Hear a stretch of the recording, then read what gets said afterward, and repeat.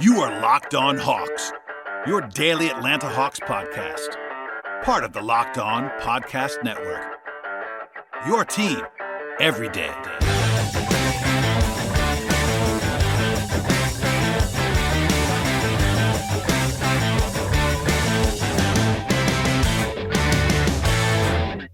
Hello, friends. Welcome to episode 1309 of the Locked On Hawks podcast. I am your host, Brad Rowland, coming to you on a Tuesday evening into Wednesday. And thank you for joining us, as always, on the podcast, making us your first listen each and every day. Check us out on Apple Podcasts, as well as Spotify, Stitcher, YouTube, and wherever you like to listen to podcasts or even watch them on the video side. This is a podcast that actually is going to be audio only for the most part. You saw the intro if you are watching on YouTube, but this is a three-man podcast with myself and Andrew Kelly, as well as Tyler Jones, a roundtable of sorts, and it was easier on this particular occasion to go audio only, so my apologies on that. But on YouTube, you'll see the background and get all the same audio content that you're looking for from this podcast. That's coming up in a moment. It's going to be two parts. This is part one you're listening to right now, and then part two will follow right behind it on this same podcast feed. So do not forget to go to part two at the end of this show. But first, before I bring in my guests on today's podcast, a little bit of news to hit on from Monday, actually, as we recorded on Sunday about Chaundee Brown. News speculating that we could have a little bit more to talk about in the coming days. And when word broke on Sunday that the Hawks were making the move to waive Chaundee, I discussed some options with the two-way slot, and one of them was that the Hawks could already have a player lined up to sign in Chaundee Brown's place. That ended up almost certainly being the case on Monday when the Hawks added Jarrett Culver on a two-way deal, playing alongside Trent Forrest on both the two-way slots for the Hawks. Culver is a very famous player compared to most guys on a two-way deal because he was the number six overall pick in the 2019 NBA draft. He's even more well-known to Hawks fans because he was one of the guys that was in Atlanta's range in that class, and the Hawks famously had a couple of high picks in that draft, ended up trading up for DeAndre Hunter and drafting Cam Reddish as well. But Culver was definitely in the mix all the way around. I talked about him a lot on this podcast before and during that draft cycle. Needless to say, he was available on a two-way contract, so things have not gone super well for Culver at the NBA level so far. He is still 23 years old, and that is clearly the Hawks sort of buying low on a guy who still has some real talent and pedigree as a former top 6 pick in the draft not too long ago. He played 37 games for the Grizzlies last season, played about 9 minutes a game for Memphis. Worth noting that the Grizzlies were very deep last year, so that's not a huge issue as to why he wasn't playing all that much, but still a pretty small sample size for a player of his stature. Started his career in Minnesota when they made a trade with the Phoenix Suns on draft night. Culver has played in 134 games at the NBA level and 42 starts in the NBA for Culver. His appeal as a prospect was kind of like that archetypal two-way wing player, 6'6" wing, good athlete. He was effective in college as a shot creator and as a defender.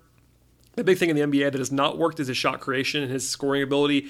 He has struggled on the whole in the NBA for sure. Part of that is that he's not really a guy who has a huge calling card right now to lean on. He's more of like sort of that jack of all trades, master of none kind of player at this point in time. He's a pretty good defender. That's probably his best appeal right now is defensively. He's a good athlete, pretty instinctual defensively. That's pretty valuable, but also is not like an elite defender either. So, and the offense has been a struggle to this point. He has some pretty good instincts as a passer, and both the Grizzlies and Wolves at least tried at times give him the ball a little bit more as a playmaker, but at this point, he's not had the gravity as a scorer to command that kind of attention from defenses, and his supporting skills have not really played up to that point as well. The biggest question with Culver still is his jump shot. It has not worked at all. That was one of the at least question marks, concerns coming out of college about Culver, and particularly for his upside. But it's been worse than even people that were skeptical of Culver thought it might be. He's a career 28% three-point shooter at this point, only 47% on twos as well. He's clearly been lost with his jump shot. That is very, very clear on film. Also, with just like the stories that you read about Culver and kind of maybe losing his confidence a little bit, he is shooting 99 out of 199 at the free throw line. So a shade under 50% at the line for a perimeter player is not what you want to see for especially a guy who was formerly had some really high hopes coming into the draft. So needless to say, the broken jump shot is the biggest question, and it's really the only way I can see him having a real path to like being a real rotation player in the NBA is to fix his jumper on some level. That is the biggest task, and we'll see if the Hawks have a plan to go ahead and sort of break that down and build it back up. I liked him a lot as a prospect. I will definitely be candid about that. I had him way too high on my board. I had number 4 in that draft class, and I actually had Hunter number 5, so they were side by side the entire way after the consensus top 3 of Zion and Ja Morant and RJ Barrett. It was basically for me a battle between those two guys most of the cycle, and obviously Culver went after Hunter, but I had those guys side by side, and that was not a great situation right now for me. Still, I think there are still reasons to buy low on Culver, keeping expectations very low. This is a two-way contract. If he's playing this year for the Hawks, things have gone a little bit awry in some respects, but I also think that because there are no expectations really at all, and he's just more talented than someone like Chaundee Brown is, even though I do like Chaundee Brown and what he can bring. If your choices are Jarrett Culver or Chaundee Brown, I'd rather have Culver for that developmental upside, potentially. I will be interested to see kind of what they do with his jump shot at this point in time.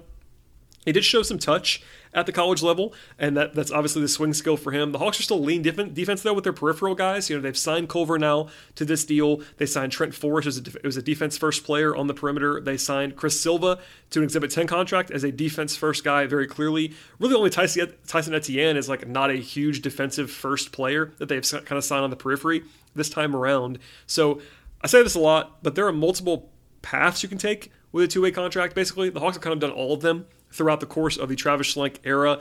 You can kind of go with the low ceiling guys like your Chaundee Brown types who kind of plug and play. They can play some minutes if you need them. Trent Forrest is kind of like that, but I would say a little bit more upside than Chaundee Brown would have had, but certainly more of a plug and play guy still, defensively, etc. Or you can go kind of upside swing with like the Hawks did with Sharife Cooper. That didn't work out for the Hawks, but that was obviously what that was about. He fell too far in the draft. The Hawks knew it. They kind of took him on a flyer and wanted to see if that would pan out. And then you kind of go in the middle, and that's what Jarrett Culver basically is, or maybe kind of what Trent Forrest is, but mostly what Culver is, and that the upside is still there on some level, not star upside. I want to be very clear about that. It's more upside of like if this hits and you can fix his jump shot, he can become a quality rotation player. It would be wise, I think, at this point to kind of forget that he was a former top 6 pick and treat him like a developmental prospect. That's what he is at this point in time. So throw it out the window. Obviously, he's still 23 years old, though. He's a good athlete. He has good pedigree. He has an interesting skill set, and hope that well-rounded package can kind of work out if he can fix his jump shot. But obviously, that is the big thing, because if he's going to shoot like this, he's not really an NBA player at this point in time. So as far as the role was concerned, I don't think Culver is likely to play a lot on this year's team. We've talked about this for a while, but there's not a ton of overwhelming wing depth on this roster if anything happened to DeAndre Hunter or Bogdanovich. Plus, the starting shooting guard is also the backup point guard in DeJounte Murray. So a little bit of depth concern on some level. They obviously have AJ Griffin as well. I'd be interested to see what they would do if it came down to like Mo Harkless and Tyrese Martin and Jarrett Culver for some deeper wing minutes at some point. Obviously, I think Griffin would be ahead of him, clearly at this point in time, in terms of like prioritization. But I would wonder what they would do there for some deeper wing, if they get into some injury stuff, etc., like last year. I would still guess that Culver plays most of his time in College Park, but he does have that experience to be playing at the NBA level. Maybe they want to keep him close by for some defensive help if they want to do that. So it's all about the jump shot, and I don't want to overstate that, but it really is going to. I want to be very clear at this point in time. With his current jump shot, he's not really a prospect. If he fixes his jump shot, we will see, and I do like the move to go ahead and buy low on him at this point in time. With Culver in the mix and signed, the Hawks now have 18 guys on the roster for training camp. That is 14 roster players, two-way slots full with Culver and Trent Forrest, and then both Chris Silva and Tyson Etienne on Exhibit 10 contracts for training camp. They can carry as many as 20 for camp, but right now they have 18. It would not stun me at all if they wanted to just roll with these 18 guys. Going into camp with the two Exhibit 10s, Silva and Etienne are very different players in a lot of ways. And they still have the one roster spot open if they want to use it on a full roster spot guy, whether that be someone who's already on the roster now or was close to it, or they just kind of leave it open for tax purposes. We talked about this a little bit earlier this week, but Zach Lowe kind of opined that they were going to get under the tax. I still believe that to be the case as well, and one of the ways they could probably do that, the easiest, is to leave that spot open at this point in time. So we'll touch on all of that later on, but that's my quick synopsis on the Jarrett Culver edition from Monday. We'll have all kinds of other topics coming up with my pals, Andrew Kelly and Tyler Jones, momentarily. But before we get to those guys on this show, and again, a two-part episode. This is part one. Part two is going to be in your feeds right now. Before we get to that, though, a word from our sponsors on the show. And the first of which is BetOnline. Football is here in a big way. BetOnline is the number one source for all of the pro and college football betting needs that you might have, along with the information that you definitely need this season. Find all the latest developments across the football world. That includes game matchups and news and podcasts at BetOnline, and that includes also everything you need for the weekend slates in college and pro football. BetOnline is a continued source for all the wagering information you need across sports. That includes live betting, esports, and live scores, and BetOnline is the fastest and easiest way to consume every sport that you might be interested in. On this show, we focus on the NBA for the most part. There are plenty of futures out there still right now between season win totals and conference odds and division odds, title odds, playoff odds, and even individual award stuff at this early juncture in the calendar. And beyond the NBA, BetOnline has odds and lines on baseball and MMA and boxing and golf and tennis and auto racing and horse racing, soccer, entertainment bets, and much more. Head to betonline.net right now on your mobile device to learn more about all the trends and the action across the sports world. BetOnline, where the game starts. All right, in a Locked On First, I am joined by two guests here. Not necessarily the first time I've ever done this, but it's been a while, and these two people that have been on the show together, two fan favorites. People were asking for this particular trio of people. I'm joined by both Tyler Jones and Andrew Kelly. Gentlemen, welcome for coming on the podcast. What's going on, Brad? What's going on, Andrew? Hey, y'all. Glad to be here. It's a mixture. Oh, Tyler, here comes Tyler's trademark lead. Here we go. We have to start it off. Brad, I just have a question because you're still drinking the Falcons Kool-Aid for some reason. I can't quit. I can't quit the Falcons. I don't cover them. It's my one thing to be mad about. That sauce must be still hidden for you because I watched the entirety of the Falcons Saints game, and I have to openly admit, I thoroughly enjoyed the Falcons losing that game. Not because I was rooting for them to lose, but I was rooting for Arthur Smith to fail. Because I realized I don't like him. And it might have something to do with the fact that he's the son of a billionaire. Though that's not fair. It might have something to do with the fact that he treats the media like he's the son of a billionaire. So that might also be it as well. But he's also, I think, a poser because he's not a gamer. Like, he claims he plays Madden, but clearly his decisions in late game situations suggest otherwise. So we'll just leave it there. I don't want to, take too much of your time with Falcons talk, Brad. But I'm like, I should hate the Saints more, but I don't. I hate your coach, so I have to apologize to the Falcons fans that listen to the podcast. I will be rooting for Arthur Smith in particular to fail, not for the Falcons to fail, but for Arthur Smith. I mean, welcome to Locked On Falcons Part 2. That's actually Aaron Freeman's show. Shouts to Aaron Freeman, who's might listen to this podcast. Andrew, welcome to the local Atlanta sports thing that you don't care about podcast, because Andrew's not from Atlanta, so he's not a Falcons guy. Although I'm sure Andrew has fantasy interest in the Falcons. Knowing Andrew, yeah, I just need the Kyle Pitts and Drake London to have good years. That's really it. If Arthur Smith can make them have good years, then he's the best coach for me. There you go, an impartial arbiter here. But no, I mean, aside from the Falcons being the Falcons and doing what they always do in Week 1, we're back to talk about the Hawks. Look, you guys may not know this. Media Day is, as we record this, about a week and a half from now. The Hawks are going to open early because they go overseas to Abu Dhabi, and because of that, they get to open preseason early. So they actually going to be starting, I believe it's a week from Friday. So we're about a week and a half away from Media Day. I'll be on the scene for all of the fun stuff there, and this is sort of a preseason roundtable of sorts. To start off with, I'm going to ask you both. Go ahead, Tyler. Sorry, I just have a question. Is Jalen Johnson alive? I was going to go there at some point on this podcast. Are you referring to the fact there's a conspiracy? He's not been in any of the Hawks promotional stuff. Is that what you're talking about? Yes, Brad. I don't know where he is. So I'm just curious. I don't really know either. This is the time of year when it is essentially impossible to get any intel from anyone, because anything that happens in the gym, they're only going to release whatever they want to release on video, or very, very, very brief video, as you probably notice, or still photos. But I mean, last I heard, Jalen was healthy again after the offseason injury. That's all I can give you. That's as far as I can go right now. I have not seen him, not talked to him, as I've not talked to most players. I've talked to a couple guys in little spurts over the summer, but he's not one of them. So I don't have any intel. I know Hawks fans are looking forward to the Jalen Johnson era starting in starting in earnest.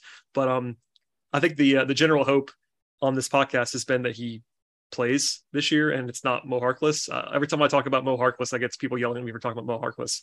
Still on the roster though, so here we are. I don't know. I mean, I was going to ask you sort of a good way to get into this. I was going to ask you both how you're generally feeling, because it's been a long cycle of the same topics. We talked about DeJounte Murray ad nauseum. We talked about the defense and everything new, and I know Tower has talked about John Collins because that's what Tower talks about all the time. But how are you both feeling? I guess we'll go to Andrew first. Andrew, how are you feeling about the Hawks in mid-September? Because camp's coming and we can't keep waiting to we're almost there. So it's time to like sort of gauge expectations. Well, the East keeps getting better. So I think that's a big thing since we last talked. I mean, obviously the Cavs get Donovan Mitchell. KD is staying in with Brooklyn. So we're looking at a very strong conference. I think the Hawks have a team that can compete with them, but it's a type of year where you could win, 46, 47 games and potentially even be in the play-in. So it's hard to really frame expectations with regard to how good the East is. I tend to have them probably somewhere between the 5 to 7 seed. It's hard to really shake that out. Toronto didn't really do anything, so they're really betting on internal progress. Brooklyn, I mean, how many games are you going to get from KD is a big question with them. Yep. The Cavs, obviously, they made some big splashes, but they may take some time to kind of gel. And I think they also just kind of caught teams by surprise at times last year, too, in the early season, at least. And the Bulls are at least, respectable. So it's hard to really say how they stand in the East, but I do really like the starting lineup a lot. We talked about that last time I'm on the pod. So I think that if the bench can be solid, and they don't get any key injuries to like their ball handlers, then they could push for close to 50 wins. So it just really kind of depends on how the bench looks and, what you get from DeAndre Hunter. All right, Tyler, it's time. I know that was going to trigger Tyler right away. We're recording this in a different way, so I got to see Tyler's reaction. No, I generally agree. And by the way, there's this whole conversation happening. I guess in flatly saying that I don't understand why the Cavs are projected to be so much better than the Hawks. Hawks fans got mad at me anyway for saying that the Hawks weren't way better than the Cavs. It's just interesting to me. But the Cavs thing is fun. Like I do think that that's maybe like a natural rival for the next little while for the Hawks. I'm not saying we're not quite there yet because they haven't really done anything of note. I mean, they played the play-in game and the Hawks beat them soundly, but it's like maybe that's coming. I've sensed some. I don't know if it's just built in because of the way the trades happen or what. I've sensed Hawks fans are like kind of just like way anti-Cavs right now, which I understand. I mean, it's kind of they're the other young team that kind of made a similar move and all that stuff. But I don't know, Tyler. Go ahead on DeAndre Hunter or whatever else you're loaded up on. I think the Cavs is interesting because they've clearly gotten a lot. Like, to me, I feel like the Cavs both got a lot better, but it might not reflect in their record just because I do think that team just has structural issues that they're going to have to deal with. Like outside of their top four, I'm not really a fan of 5 through 10. Yeah, basically everybody else on the roster. Not to say they aren't like good in a vacuum, but just the pieces. I think they're going to struggle to put optimal lineups consistently on the floor at the same time. So, and also they're so young. I mean, young in the sense that they haven't actually done anything in the terms of, winning. I mean, they missed the playoffs last year, and I know they had a great start, and that was maybe. And look, it caught everybody off guard, including me. Like I was way too low on them last year. Mea culpa. They were way better than I thought they were going to be. But I think people almost forgot. Like they didn't even make the playoffs. They lost in the play-in, and I think that's like kind of just out the window now. But well, I mean, they do have 4 All-Stars, so we do need to. It is. There's the 4 All-Star comment I was waiting for. That is just a sign. I find that super weird that people do that. I mean, they do it with the Hawks too. They say the Hawks have 2 All-Stars, and it's like team. Like unless you're a top 10 player, 15 or 12, like I don't know if that designation means much if you make the All-Star team because it's the top 15 really that really decide who wins in a playoff series or not. Not to say that the rest don't matter, but it's like this, like to me consistently, and I've said this to Andrew Kelly in his mentions, I've said this to you, I've said this to whoever. It's like, there's not really that big of a divide between, 25 through 75 or so. Like it's like it's a deep league right now. Yeah. So it's just like, to me, when people say like, hey, this team has X amount of All-Stars, it's like, that's nice, but the guys who really dictate wins and losses in this league, the Giannis's, the Lukas, apologies, the Lukas, the Joel. Trey's on the list. Yeah, and Trey's there. Trey's there as well because I mean, he really doesn't get credit. Like, he made All NBA third team, but I thought he was the best guard in the NBA last year. I thought he had a real chance to make All NBA first team, and hopefully, if the Hawks, like, to me, the biggest key for the Hawks, because the talent is all there and the pieces fit better, and maybe roles will be more well defined with DeJounte Murray really locking himself in as the clear number 2 option, and also as a secondary ball handler, creator, a guy who can really take pressure off of Trae Young. I really think, like, it's going to come down to injuries for me with the Hawks, but the nucleus of this team is good. Like, I don't see why they can't be one of the best teams in the NBA. We'll see if they get there, because they've had 40 plus game stretches of being one of the best teams in the NBA, but they haven't been that for 82. So, Yep. Like, if they can put it together for an all 82, there's no reason why they can't have like a Suns like 55 plus win season. But that's on the super. Everything has to gel for them, and they also got to get contributions from guys they're probably not going to. You can't really expect it for that to happen. There's still more to come with myself, Tyler, and Andrew on this podcast, but first, let's talk about Steph Curry or Kevin Durant or perhaps LeBron James or Luka Doncic, maybe Jason Tatum or Giannis or Nikola Jokic or even local favorite Trae Young, who is always in the mix on this podcast. Who is the most valuable player in the NBA this season? Locked On and BetOnline present the NBA Top 50 Most Valuable Player list starting on September 19th. Find out all about it at Locked On NBA, wherever you get your podcasts, and on YouTube.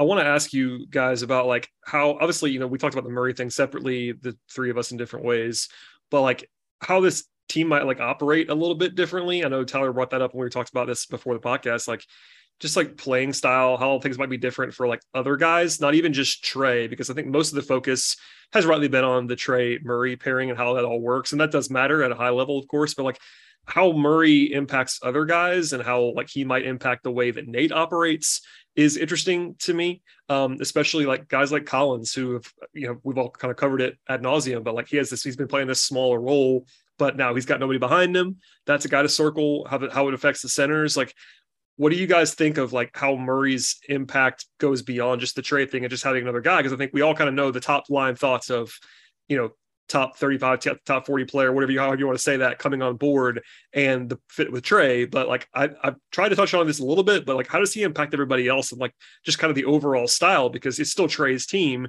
but now they have this guy that's just like this very different force that they've had before. I mean, they're going to have to play faster. I wonder if everybody agrees, like, Nate, he came in, the thing he changed in large part because Gallinari really had to play with a slower pace. And also this is kind of typical of Nate McMillan coach teams where he just nukes the pace of play for them. And they were like the slowest pace team in the NBA when they were successful 2 years ago, I guess.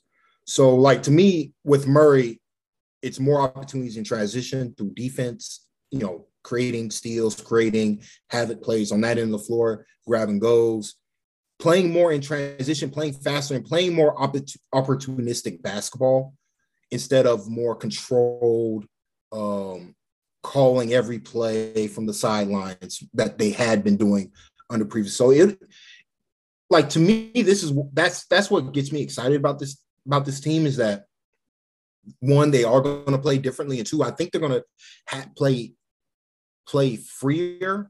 In a way where it's not going to be so Trae centric of like it's just Trae in the half court running pick and rolls, because they're going to have to play fast, because DeJounte Murray is not the caliber of shooter to where you can just put him, in the corner or put him on the, at the top of the key alongside Trae Young and just expect, consistently positive outcomes. They're going to have to generate offense in a different way. But that's how I see it. But that's where the excitement comes from also, because like it's going to be exciting to see them have to play differently, because DeJounte is a legit threat with the ball in his hand. So like there's going to be some differences in growing pains, but like to me the key difference is going to be playing faster, which would allow for guys like John Collins to get more opportunities in transition, Capella and Okongwu to consistently get those opportunities in transition well. Like I can see the bigs really excelling in a way that they haven't been able to during the Nate McMillan tenure, get more easier looks for them in transition, get more opportunities to run and gel like that. it makes me laugh, by the way, that Nate always talks about how they want to play fast, and he just obviously does not want to play fast. Andrew, what do you think about the concept of them maybe playing a little bit faster? Especially with like Murray giving them a grab and go option they just haven't had outside of Trey, who's just not the same rebounder that Murray is, obviously. That seems pretty intuitive to me. I mean, Murray's one of the best transition guys in the league, so it makes a lot of sense to feature that. I think more than anything, it's basically doubling down on high-level playmaking. Like, that's really what you get from him. And when you look at their roster, I think that they've been constructed pretty well to feature that. Like, they have very good play finishing bigs. They've had good shooters. They've had some capable secondary creators and guys like Wright and Herter and Bogey. So I think their roster overall is pretty well set up for that. And if you start to stagger it more and you get that advantage with bench lineups, that I think you get another edge there. Like, the most easy thing to do for me would be basically to stagger Trey and DeJounte with one of Okongwu and one of Capella at all times, pretty much. You could play DeJounte, Okongwu, and 3 bench players and have effective lineups. And that really wasn't the case last year with that level of ball handler. So I think he really helps Okongwu probably more than anyone else. I just think that he'll line his minutes up a little bit more with him overall than perhaps Okongwu would with Trey. So I think having that level of ball handler is going to be big for him. It'll help Collins a lot. I think when you look at the starting lineup, I think he probably does take less shots overall. But when you factor in that Gallinari's gone, in the aggregate, this could be a pretty big scoring year for Collins just based on playing more minutes. So I think that he'll really benefit as well from playing with 2 really good ball handlers like that. So I think that's really the main thing, is just it's a huge increase to their ball handling and their playmaking. Yeah, and keeping those guys like anchor, Okongwu, not that this always has to be the case, but he kind of had his first renaissance when he's playing with Lou Williams a lot and kind of just got like build a rapport with someone who can handle the ball and run a pick and roll with him. And I think you're going to see that with Murray some. Obviously, he'll play with Trey some as well. But, Okongwu, I mean, I know all 3 of us really like Okongwu and value him. I'm so intrigued to see Okongwu after a full offseason to do work. Like, he just hasn't had. I know I've said it a lot of times in the podcast, but like, it can't be overstated. Like, a guy that young has had these injury stuff to have a full offseason to get like just skill stuff done. And I feel bad because it's so like, it's almost like incongruous to talk about an Okongwu breakout or whatever like that, while also really valuing Capella and like thinking Capella is still good. And it's like this weird situation where they have these 2 centers who are both, very good and kind of can't play together. But as long as you kind of stagger them appropriately, and like you said, kind of line one of them up to play with Murray at all times and kind of have that. I mean, the only thing that's going to do is take away any small ball like Collins center minutes. But those are kind of been dwindling anyway. As soon as Okongwu was really there, it's like no reason to really do that. Like, so as long as Capella and Okongwu are both healthy, that should be probably at least 46 of your minutes at center, maybe all 48 minutes of your center spot. Yeah. And that gives you a good baseline on both ends of the floor, because defensively, that means your anchor's out there at all times too. And both those guys are really good. So that helps. And it makes sense to manage Capella more anyway. Like, it's logical to try to bring him down a little bit more minutes wise, just to try to preserve his impact level. So yeah, he came out last year too, from like 30 to 27 and a half or so. So he's been declining and that's right. That's what you should do, especially when you have Okongwu. Like, Okongwu being there, there's no reason to push Capella. I don't see it being like an even split or anything like that, but it'll be closer than people are expecting, in my opinion.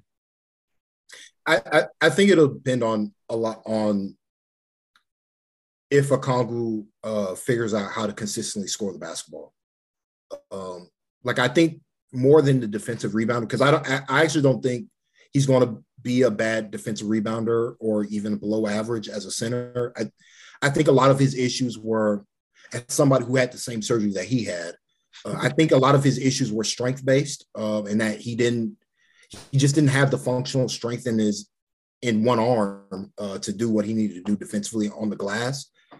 So actual time to actually strengthen that area, those muscles, to get back to where he was before he got hurt. I think he'll excel there. But like, and we kind of saw it in the playoffs with Okongwu, like, he kind of doesn't know where to consistently get offense outside of dump plays or lob threats. Like, at USC, he was much better at finding his pockets consistently, finding those little areas, for his little floaters, his jump hook that he's really good at with both hands. And so ideally, if he's finding more pockets to score, I think because weirdly, even though Nate's given the defensive aspect, like because Nate McMillan is considered a defensive coach, his rotations tend to lean offense. We saw that with Dylan Wright, Lou Williams, and other scenarios. I mean, even John Collins, Danilo Gallinari. If Gallinari had it going from three, like Gallinari was going to play over John. That's just kind of how Nate functioned as a coach. So I would suspect that if it's going to be even, Okongwu's really figured out a lane to consistently score.